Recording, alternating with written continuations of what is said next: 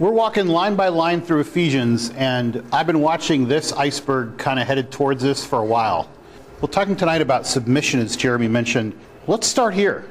We are starting in verse 15, and Paul's admonition is this: be very careful then how you live.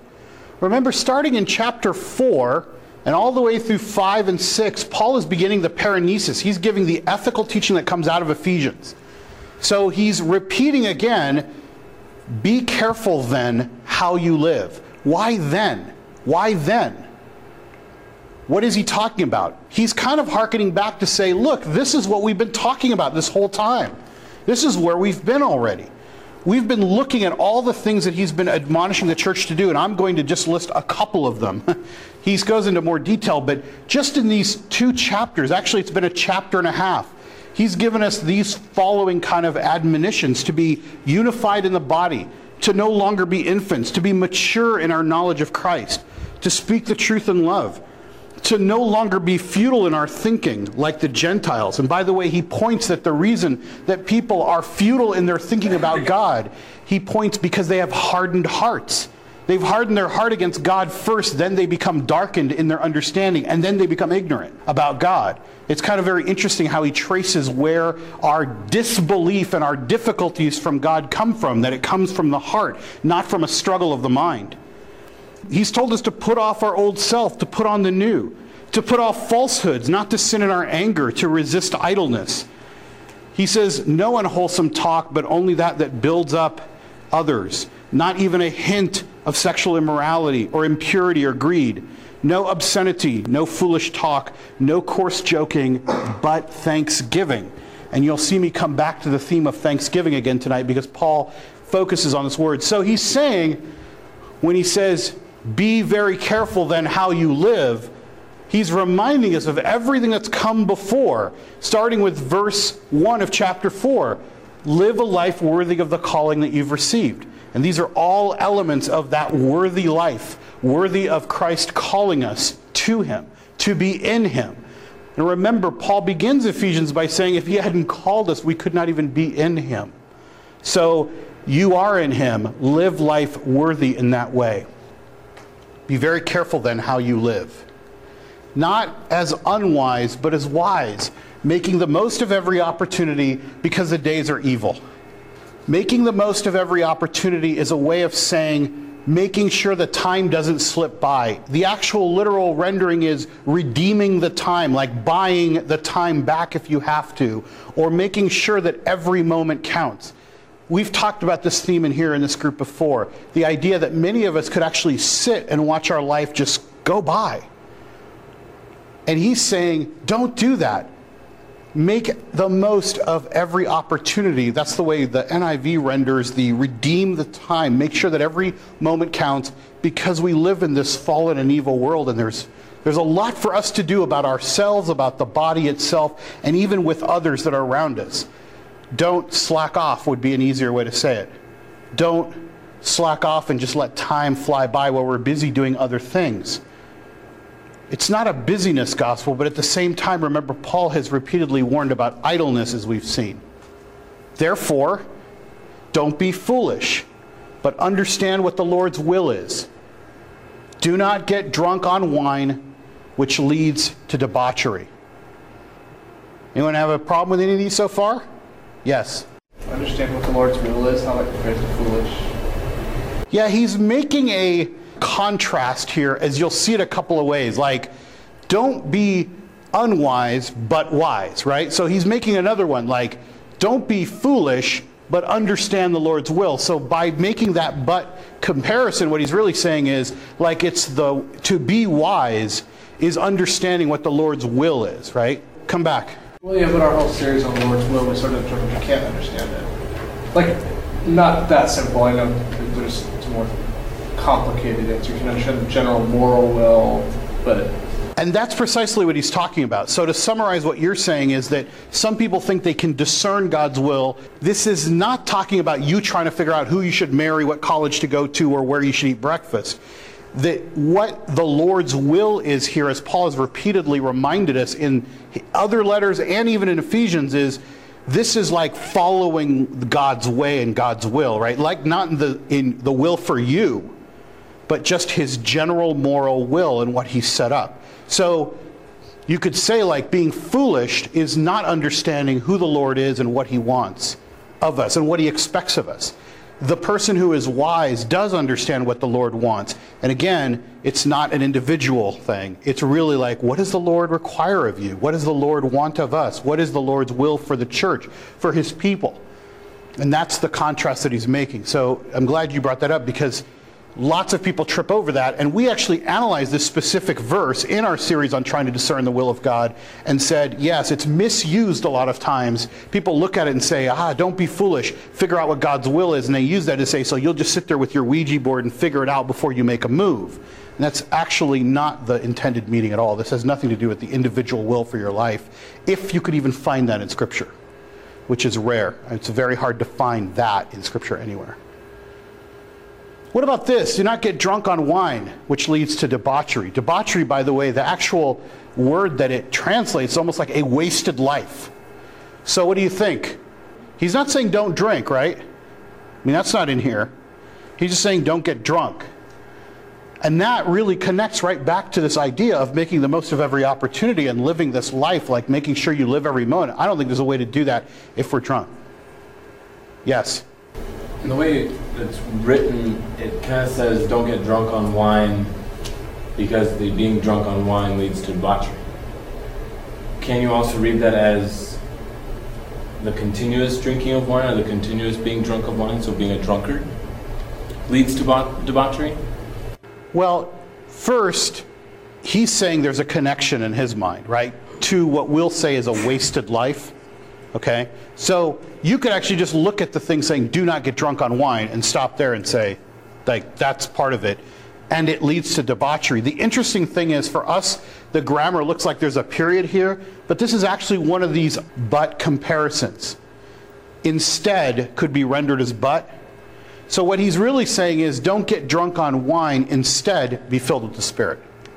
If you look at it the way the grammar is intended to be, that's almost like a side thought, which, yes, it doesn't lead to a wasted life, but the real comparison is drunkenness versus being filled with the Spirit. Instead, be filled with the Spirit, speaking to one another with psalms, hymns, songs from the Spirit. Sing and make music from your heart, always giving thanks to God the Father for everything in the name of our Lord Jesus Christ. Yeah. That just seems strange because I don't really see people doing that, like speaking to one another in psalms and songs from the Spirit. Like, I not that I just think like, oh, that means it's wrong. It's just like I've never been in any context where people speak to each other in songs or hymns. Like, we're just going around like, let me like sing worship songs to you as we're walking down the street. Like. Well, first of all, your observation is you've never been around someone who does that, which is 2,100 years after this is like supposed to take place, right? Or give a few here and there. So the first inquiry has to be, is he actually meaning that this was going on when he's writing this, right? I mean, whether we adhere to what he's said is totally a different issue than whether he's saying we should do it. I mean, we may just ignore things and say, that's crazy, I'm not doing it. Let's step back for a moment, though, and see how he gets there. He actually says a lot about psalms, hymns, songs. I mean, look at sing, make music. So if you're a musician, this is kind of like one of your places. This is where you can camp out and say, all right, he's kind of talking about me and what I'm doing in this context, okay? This is the place where it can be done. So let's look at that for a moment. Speaking to one another with psalms, hymns, and songs from the Spirit is actually coming out of being filled with the Spirit. So that's a result of being filled with the Spirit, is that you will do these things. I think the question is, did they do those things, is the first question. And it seems like all evidence is, yeah. We have lots of evidence, even in the Scriptures, that Paul is citing from hymn fragments and spiritual songs that were written and choruses that were floating around the church early on. So from the beginnings of the church, whether this was going on in Judaism or not before the church, clearly what was happening in the church was there were quite a few of these hymns and psalms that were being recited. Now, whether they're actually being spoken to one another, like that's the only way we speak to one another, is probably overreading it. It's more of saying, look, This is the way we dialogue with one another. The way we are talking to one another is based out of these psalms, hymns, and songs from the Spirit. And even Paul, as he's writing the letter repeatedly, and other letters as well, is citing and speaking to the people, reciting these things. A lot of times when we see, like, as it has been said, or as you know, he's actually reciting a hymn fragment. So the early church repeated a lot of its doctrine through these psalms and its hymns, and they were confessional statements, but they were put to music. And that's really what makes probably a hymn, is something that isn't quite good enough to be a song. No, I don't know what a hymn is, right? It's not quite good enough, but it has some spiritual words, so suddenly it becomes, we call it a hymn. Think about this, though, for a moment, about the tradition of music in the church. What is the purpose of us singing the songs that we sing? Even when we're sitting in here, like, singing, and somebody is leading us in musical worship, what is the purpose of that? What's happening there? You know, one of the things that you could note from it is the words of these songs speak truth about God. That's one thing they do. While at the same time, we worship God in these songs. So I think that has stayed true throughout the centuries, is that still the basis of our music when it comes to these songs from the Spirit is that we are repeating truths about God to one another, by the way. I mean, when we sing a song, like we're singing to the PowerPoint, you know, we're not really worshiping the PowerPoint, obviously. We're not worshiping the screen. We're not singing to the screen. We're getting words, whether they're in a book, whether you've memorized them, whether you see them on a screen. You're repeating things that have been written that we hope are all theologically correct, that reinforce the truths we believe. And we sing them out loud in a way where we're singing them to one another and to God. It's an act of worship, and it's an act of repetition of what we believe about God. And I don't know how often we think of worship in that way. That we see there's more than just kind of a one way, like, I'm worshiping you, which is definitely probably the highest order, but also reinforcing in one another what we believe about God and saying it out loud. I was just thinking about the strangeness of this compared to any other group I've been in. I mean, on Wednesday nights when people come over to our house, we sit in a circle, right? We sing songs. Like on Sunday nights, we sing songs. Like, it's not unusual to go to a church and have them just start with singing songs. In fact, it would be downright strange if we went to a Christian gathering of any kind of worship service and there was no singing. We would feel a little bit like something's missing. But think about any other context you're in, any other context where you're hanging out with your friends. How often do you sit around with your friends and just sing together? I mean, even if you love the music, it's your favorite artist, right? If you start singing the song, what's the first thing somebody says? Like, who sings that song? And you go, oh, you tell them. You go, let's keep it that way, right? Like, you're not supposed to sing in front of other people, right? There's this unwritten weirdness to singing in any other context, right? Imagine if you went to see one of Alyssa's shows and she's up there playing and all of a sudden people just got up and started singing with her. Like, even if you know every word, like, that's not what's supposed to happen. You're supposed to actually just listen and maybe sing along. You want people to sing with you? I don't know. Maybe you would? That would be good? All right. So I think there's something that is part of the unity of the body that takes place when we join in song together. It's not an accident, I think, that many religious expressions end up incorporating music in some way, if not singing at the same time, because I think it brings people together. And I think that's one of the reasons he's pointing this out. Being filled with the Spirit and engaging in this way, in this musical expression to God, is unifying. Not only does it speak the truths about what we believe and also reflect our worship to God, but I think it unifies us, especially when he says, sing and make music from your heart, like from the depths of who you are, and you're doing it to the Lord, always giving thanks.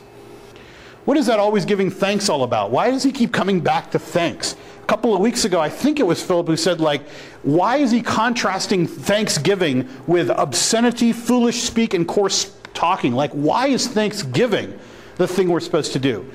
This just comes from where Paul is. This is Paul's admonition. Paul thinks that thanksgiving is the way to remain in the right relationship with God, and the absence of thanks is the root of many sins.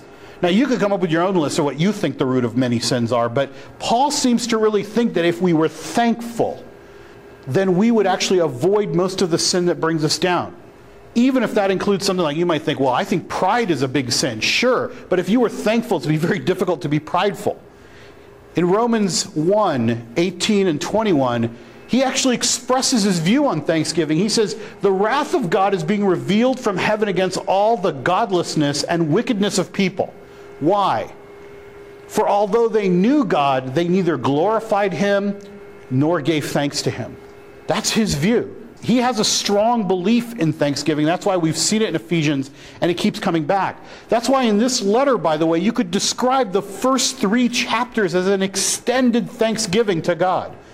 We referred to it as this long doxology, where it goes on and on and on, describing God's greatness and how thankful we should be. So that's the emphasis on thankfulness that he keeps coming back to. One last thing before we tumble forward. He commands that we be filled with the Spirit. How's that possible? I thought the Spirit kind of fills us upon conversion or belief. What control do we have over being filled with the Spirit? What's that about? Sing psalms, hymns, and songs. Yeah, so if we sing, the Spirit shows up, right? I mean, that's sort of what it says. Like, the being filled with the Spirit means that's what you're doing. Yeah, there is a connection. I mean, the language looks like it connects it. But I think it's more like that's the result, not how to get it in the first place. Like when we're filled with the Spirit, like this will come pouring out, is part of the way it's written. Not if we sing a lot of songs, then we'll be more filled with the Holy Spirit, although I can't say that's not true. But it doesn't look like it works that way as easily. How are you filled with the Holy Spirit? Is he talking about, what, like a second baptism of the Holy Spirit? Is he talking about like manifesting tongues? What's he talking about here? Yeah. I think if you look back at don't drink or be drunk on wine, but be filled with the Holy Spirit, someone had to go out and buy the bottle, someone had to get glasses, someone had to do things to make themselves drunk on wine. So there has to be something that you're doing to be drunk on the Spirit. So reading the scripture, going to missions, serving others, bringing your gifts to God. I mean, there's those things that outpour, that show that you have the Spirit within you.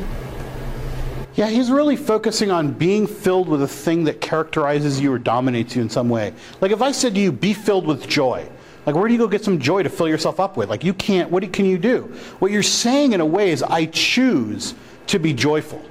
Like I choose to let joy characterize me instead of sorrow, or to see through the circumstance and to believe in God and have that lead to joy. Like I'm making an action to let joy dominate. And that's really what he's saying here about the Spirit, because we cannot control the Spirit's movement. And this isn't like you can go somewhere and buy the Spirit in bottles and drink it, right? It's so, even though the contrast is there between drunkenness and the Spirit, he's setting them up.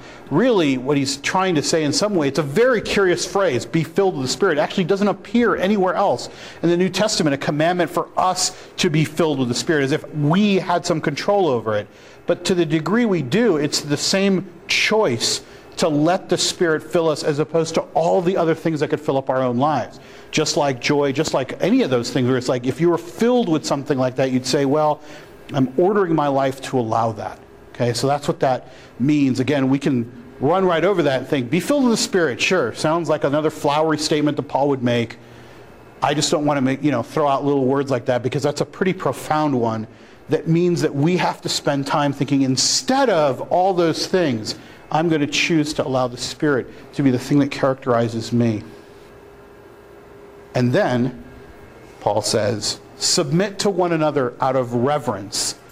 Actually, a better word, the word that's actually used, is out of fear for Christ. The first thing I want to point out is even just using the word fear, a very, very interesting element of Christology right in this statement here. I mean, we don't see fear of Christ very often. It's always fear of the Lord, meaning God, the Father. Throughout the Old Testament, we have the fear of God, synonymous with the love of God, the deep reverence and respect, but fear just captures the word so much better. The fear of the Lord. And here, he's saying it's the fear of Christ. He's clearly making this identification. And if you've missed it already, look at all the places where we see the Spirit, and we see God the Father, and we see the Lord Jesus Christ, all expressed together. By this point, as he's writing Ephesians, there is a very clear view of Christ and the Trinity in these passages, and especially a Christology that elevates Christ very far. So if many people date this even before the Gospels are actually written and being circulated, you could already see that early on this idea of Christ being God is just stated matter-of-factly without any instruction needed. So we see that early on, just something for us to put in our minds, as we always think that it's something they made up 3 centuries later. All right, submit to one another out of reverence. Let's see what you make of this. This one line is kind of the theme for the next few verses. All of the rest of chapter 5, the beginning of chapter 6, is going to fall under submit to one another out of reverence for Christ. But what I want to point out is, it is not a new sentence or paragraph by itself just to hang out there. Many Bibles actually start a new paragraph there and leave it dangling. This is a connection to the entire sentence that we just saw. It's connected to the thought of living in the Spirit, living a certain way, living and watching how you live. And this is one more, and we'll give 3 examples. How we submit to one another as husbands and wives, parents and children, slaves and masters. Those are the 3 examples he's going to move through. And so I think this is important enough. I'm going to kind of move it up here, and we're going to use that as our head for the rest of our discussion. We're only going to take the first one tonight and see if we can wade into it. If you could sum up the gospel as love God and love others, then you could sum up Ephesians as you are in Christ and in each other. Or there is unity in Christ and we're united with others. Or another way to say it, you are part of Christ, as you'll see in chapter 5, verse 30, and you are part of others, as he's just finished saying at the end of chapter 4. So you could sum up all of this as you are part of Christ and you are part of each other. And in the context of that, submitting to one another doesn't really sound that difficult, because we are all members of Christ. We are part of Christ and part of each other. Easy to emphasize, very hard to understand and comprehend. But let's just start. Wives, submit yourselves to your own husbands as you do the Lord. Yes? I'll bite. Something that I've been kind of thinking about, especially in regards to the first part of this, is that I think a lot of people think of this sentiment as, you've got 2 people on a level playing field, and in order to be following this edict, you're supposed to lower yourself to be underneath. But I believe that we are supposed to elevate the other and remain equal. It's not like, okay, I know I'm right, but I'm going to pretend like I am dumb and we'll just go along with what you say, which sounds crazy, but I have spoken with people, with wives who thought well, the Bible says to follow him, and so even when I know he's wrong, it's for the best. How crazy is that? Okay. Yes. Just even the phrase of the last part of it, as you do to the Lord, I feel like that needs clarification, especially because there should be theoretically where everybody should be submitting to the Lord before, and as a higher priority than submitting to anyone else. Well, let's take that. What does that mean, as you do to the Lord? What does that phrase mean? So let's just say submit as you do to the Lord. What does as you do to the Lord mean? Understanding before everything, you already are submitting to the Lord. Okay, so it could mean that it presupposes you are submitting to the Lord, which is important. That's one. All right. It could mean also, as part of your submission to the Lord, you are going to submit yourselves to your own husbands. I think what it doesn't mean, by the way, I don't think it means that you should submit to your husband as if he were the Lord. That is not in view here. And the reason it's not in view here is because that would contradict everything he's just been talking about. Okay, going this way. Jeremy. One thing that we haven't talked about, and maybe you are planning on talking about it, is the tense of the word, because the tense of the word changes everything in terms of how you understand this particular word, right? Submit, or to be subject to. And it's because the tense that's used here in Greek is a tense we don't use in English, which makes it very difficult to really understand here. And I think that's what potentially might trip us up. So we think of the word submit, and we think of this kind of like this active person who is forcing someone to submit, or the passive person who is the one submitting, right? We see it in that kind of role. But neither one of those is the tense that's used in the Greek here. It's actually a middle tense, which is much more complex, because it's the putting oneself in that place, regardless of your actual relationship, regardless of whether or not you were married, regardless of whether you were free or a slave, regardless of, right? And I think that's what's going to trip us up. I think that's why the translators put the word submit yourselves first, to try to grasp at how you can translate what you're trying to say. This is something where he's saying to the individuals in the church, he's saying submit to one another. This is a command to everyone. The first command is to everyone, not to wives. The first command is to all people who are in Christ. All of you submit to one another. I mean, no one's forcing you to submit. No one's subjugating you. This is saying all of you submit to one another. And by the way, that's way broader than wives, husbands, children, parents, slaves, masters. It's in every case. In other words, those three are examples, and we can talk about why he picks those three examples. But the greater point will remain that all of you submit to one another. This is not a strange concept, by the way, that Paul somehow comes up to it. I mean, this is where he and Christ are talking right off the same page. Like, who's the greatest among you? You must be servant of all. Like, don't seek for yourself the kind of honor. Don't sit at the head here, like sit over here, right? All those kinds of things. Like, he who wants to be the greatest must serve you. Like, he's the one who demonstrates this and repeatedly, as we saw in our series in Matthew, reminds the disciples of their place as servants to submit to one another, where Christ himself, as we know, comes to serve and submits to the will of his Father. So I don't think it's unfair to bring it up. That'll help us understand as well. I was thinking about this submitting/serving thing that you were even talking about, like the difference between submit and serve. Because even like you said, well, yeah, Christ came to serve, and we should all be serving each other. That makes sense to me. But submitting, I still don't think I understand what that means, because Christ came to serve, but apparently he didn't come to submit himself, because he put everything else underneath him, and he's the head of, like, as it should, like, he's the head of the church, like the church is underneath him. It's submitting to him. He's not submitting to him. Yet, like, he came to serve. So, like, I don't feel like those are necessarily synonymous. I might just be, hey, maybe he came while he was on earth to serve and submit, and then now he doesn't. Now everybody submits and serves him. He didn't put all things under his feet. The Father did, right? He submitted to the will of the Father. The Father responds by putting all things under his feet and glorifying him, which is going to be very similar to this kind of unique dance we see between husbands and wives. You'll see that in a moment. So first, I think that's exactly what's going on. They share that nature in the triune nature that they have.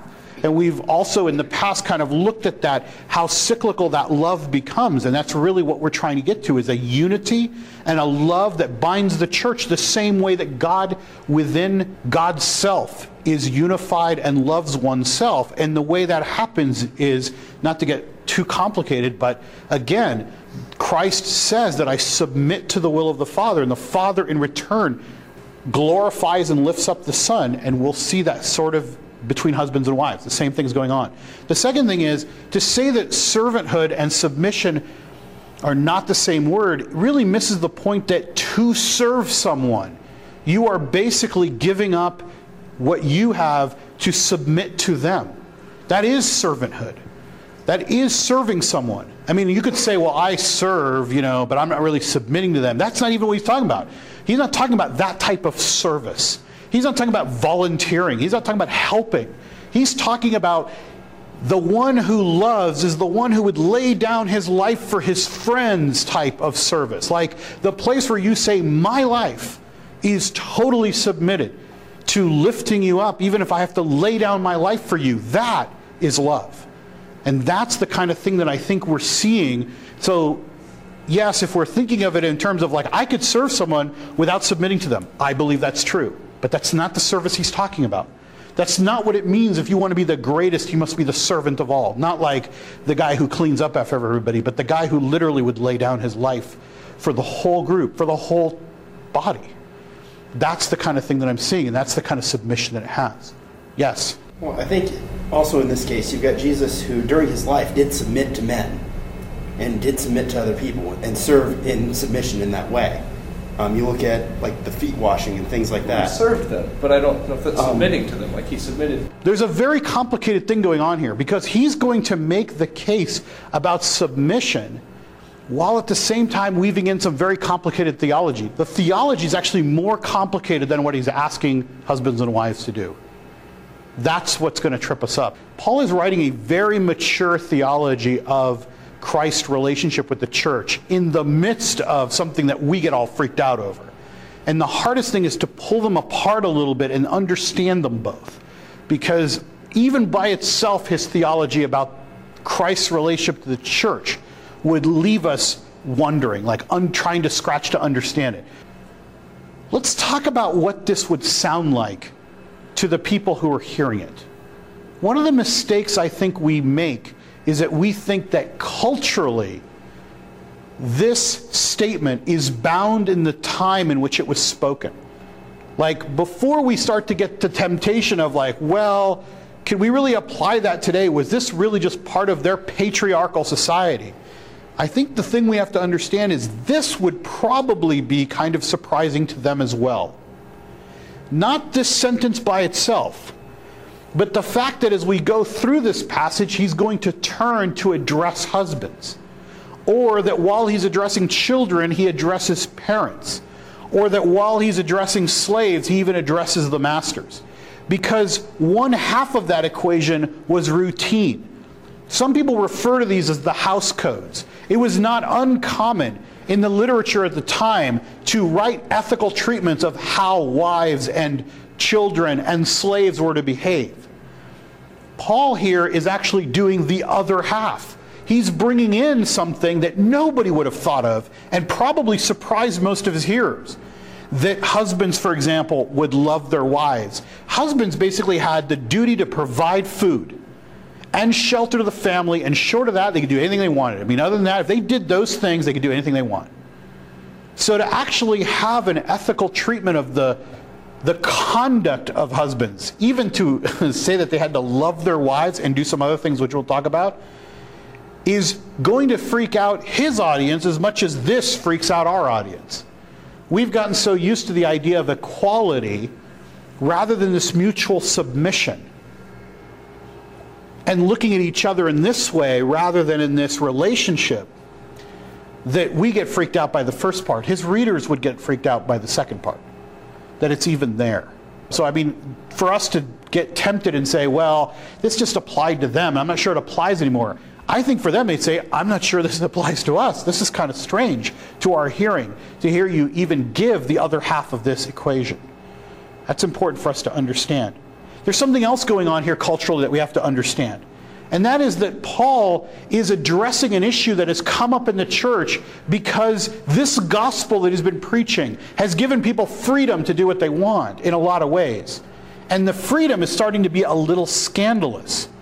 The fact that he's actually, like, there is in the church women who are becoming more free from where they were in society is causing some difficulty. I'm going to skip ahead for a second to this verse in Titus 2:5. He explains in the letter to Titus, he says, talking about submission again, he says, then they can urge the younger women to love their husbands and children, to be self-controlled and pure, to be busy at home, to be kind, and to be subject to their husbands. Why? In this case, why? He's explaining why they need this teaching, so that no one will malign the word of God.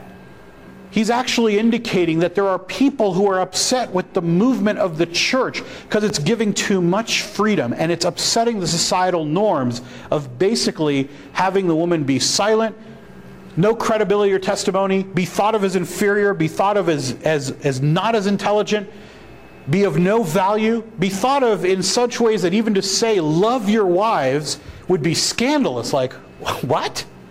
I mean, they're the wife. I mean, they have a utility in life, and that's it, and they stay at home, and that's what they do for.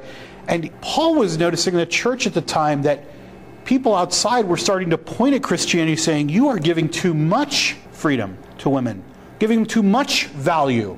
You're pointing too much to them.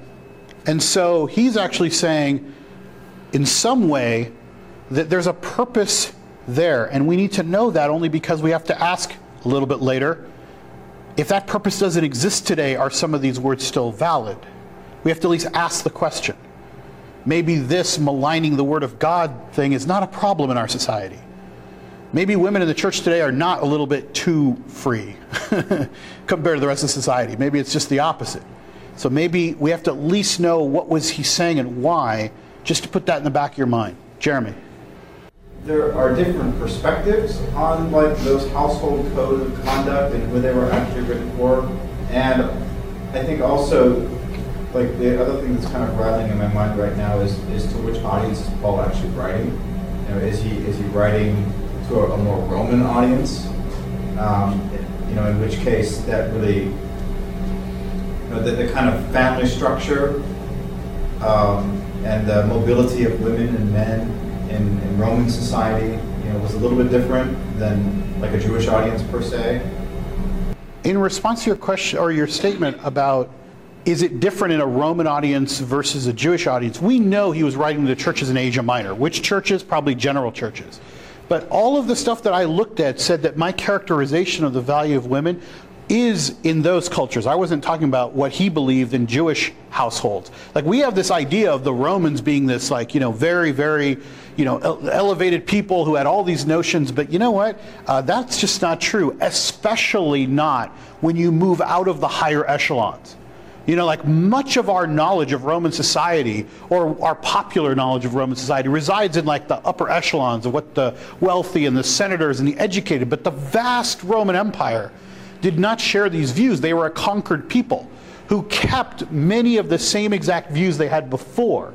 So as he's writing to these Christians, he's writing to a group of people who are Gentile Christians, first of all, and are living in a society where this stuff would be kind of scandalous for them, to be admonishing husbands to love and to care for, and those things which we'll get to. So I'm just kind of highlighting something we haven't seen. But let's go on. I think your suggestion is good. Let's look at the next verse. For the husband is the head of the wife, as Christ is the head of the church, his body, for which he is the Savior. That look on your face, Joe, I love that. It's kind of weird to me that, and I mean, we kind of mentioned it before, you have this kind of scale where on one side you have wives, children, slaves, and the other side you've got Christ, masters, parents. Seems to set up kind of a wide chasm in between of, you know, here's the side of the experience, the knowledge, the expertise, here's the side of powerlessness. And I think this verse kind of provokes the same situation where you have a husband being equated as like a savior or imbued with some kind of special powers that another human doesn't have. It seems kind of weird. Okay, that's a very good point. First of all, you use two words in describing that difference, like the intelligence or the power, right? I don't think intelligence has anything to do with it, but I think you could rightly point out the power might. Like, so in the relationship of slaves and masters or parents and children, like, nobody's kind of like looking just at the intelligence of it, but I think there is a definite difference in the power of it, right? At least in society. He's actually trying to reverse that in some way by creating this idea of mutual submission. All right, let's go back to your comparison or your statement about that you feel like the comparison is that the husband is the savior of the wife, right? I think that trips us up. I don't think that's intended in the language or the way we're supposed to understand it. He's actually saying that about Christ. And almost everyone that I looked at said, grammatically, you cannot connect that to the husband. Yes, there's an analogy being made. So I understand that. For the husband is the head of the wife, as Christ is the head of the church, his body.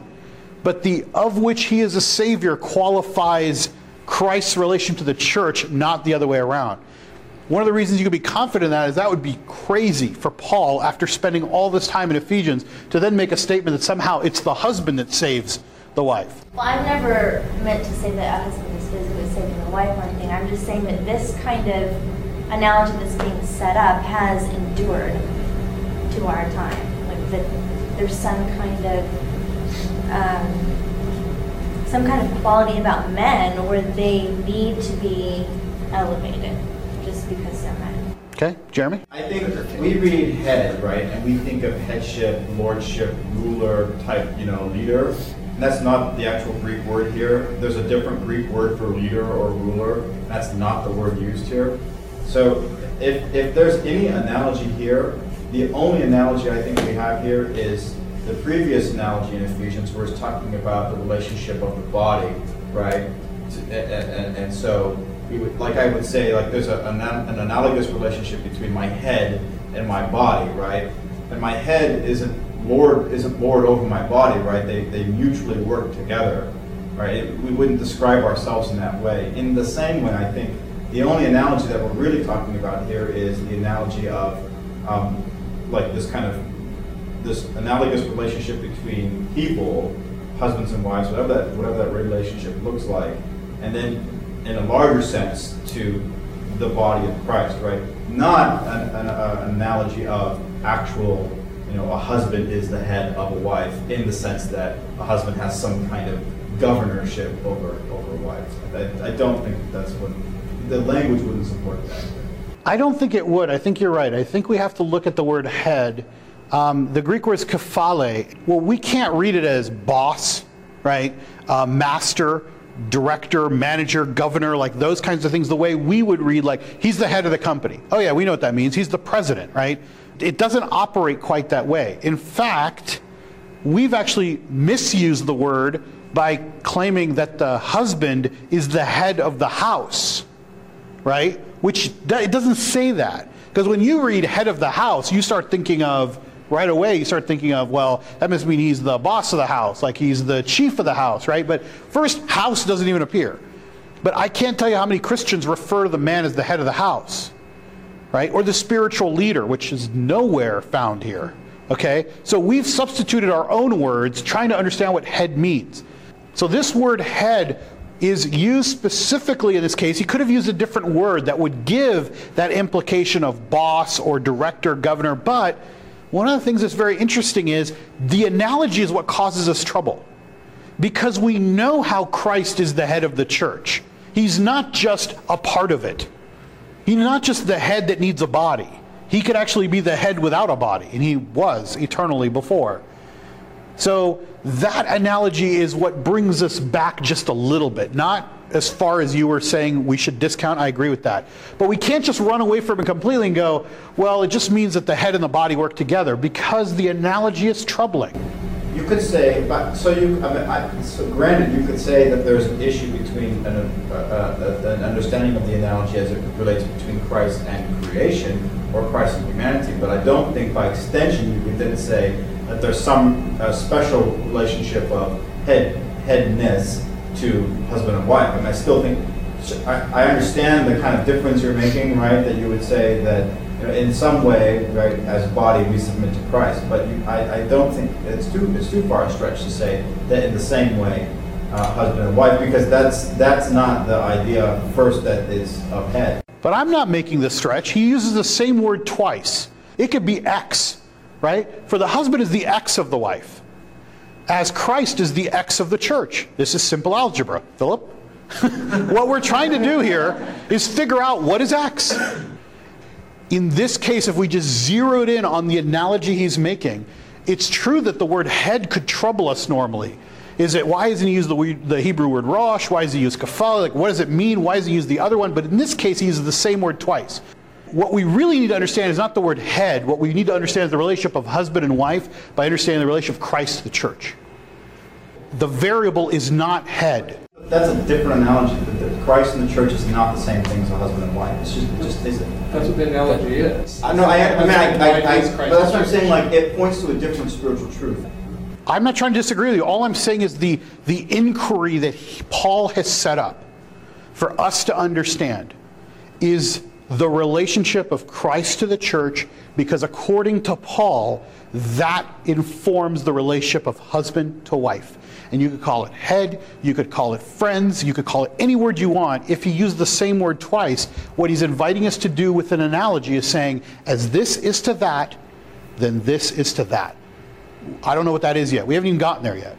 People make a lot of the word head, and I read through it a lot, and I liked it. I wasn't even disagreeing with it. I was just saying, okay, but at the end of the day, the fact that he worded it, his sentence, in such a way caused us to go, yes, that's true. He could have used boss and governor and all these other words, so he clearly doesn't mean that. But to understand what he does mean, we have to really think about what the relationship of Christ is to the church, because he set it up that way. This is what I'm going to do. I mean, I had no illusion thinking that we were going to finish this tonight, right? I mean, I really didn't. I mean, I didn't even try parents and children or any of that. I was hoping we would get through this slide, okay, which we aren't through. But I'd like to just point out a couple things and close, because I feel like we need to really sit under this passage for a couple of weeks, because we all know about it, and as Philip one time pointed out, when we see things in Scripture we don't like, we just go, I don't like that, we just don't do them. It happens to us. I mean, we say that we're troubled by something, but for the most part, maybe we're not really troubled, we just ignore them. And I'd like to do something more than that. I'd like to be troubled by them for longer, and then see if it produces something in us.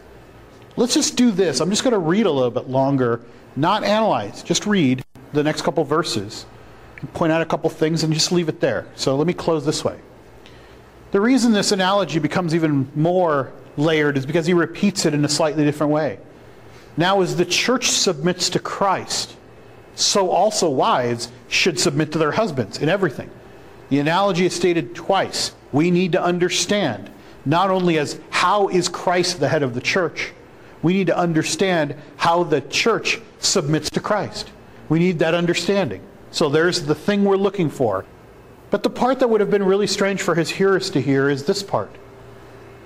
Husbands, love your wives, just as Christ loved the church and gave himself up for her to make her holy, cleansing her by washing with water through the word, and to present her to himself as a radiant church, without stain or wrinkle or any other blemish, but holy and blameless.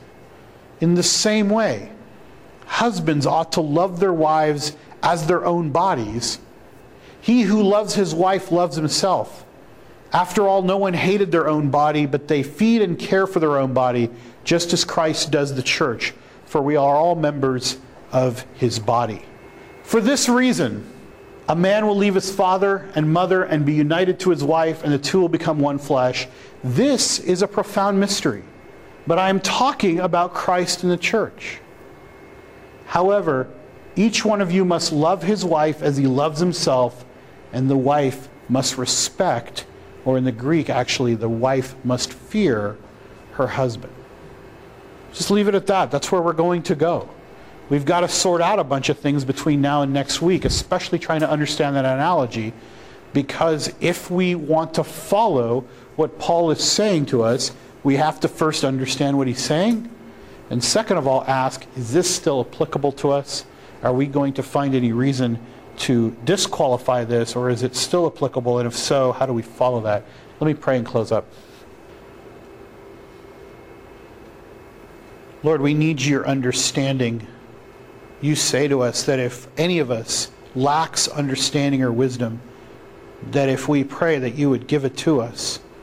And Lord, I'm confident that one of the ways in my life that you have given understanding and wisdom is in the dialogue and the tension that rises up in this room every time we study your word. Lord, I've sat through many sermons on this topic. I've listened to people say whatever they wanted to without people being able to really wrestle and live in the tension that comes between the place that you plant your word and the place that we actually live. So Lord, I'm thankful that you use this forum to produce truth. In the friction, you produce not just heat, but also light. And I pray, Lord, that we ask on behalf of all who are here, that you would give us understanding and then the courage to be disciplined and be obedient so that we could say we truly love you obedience and discipline. I pray this in your name. Amen.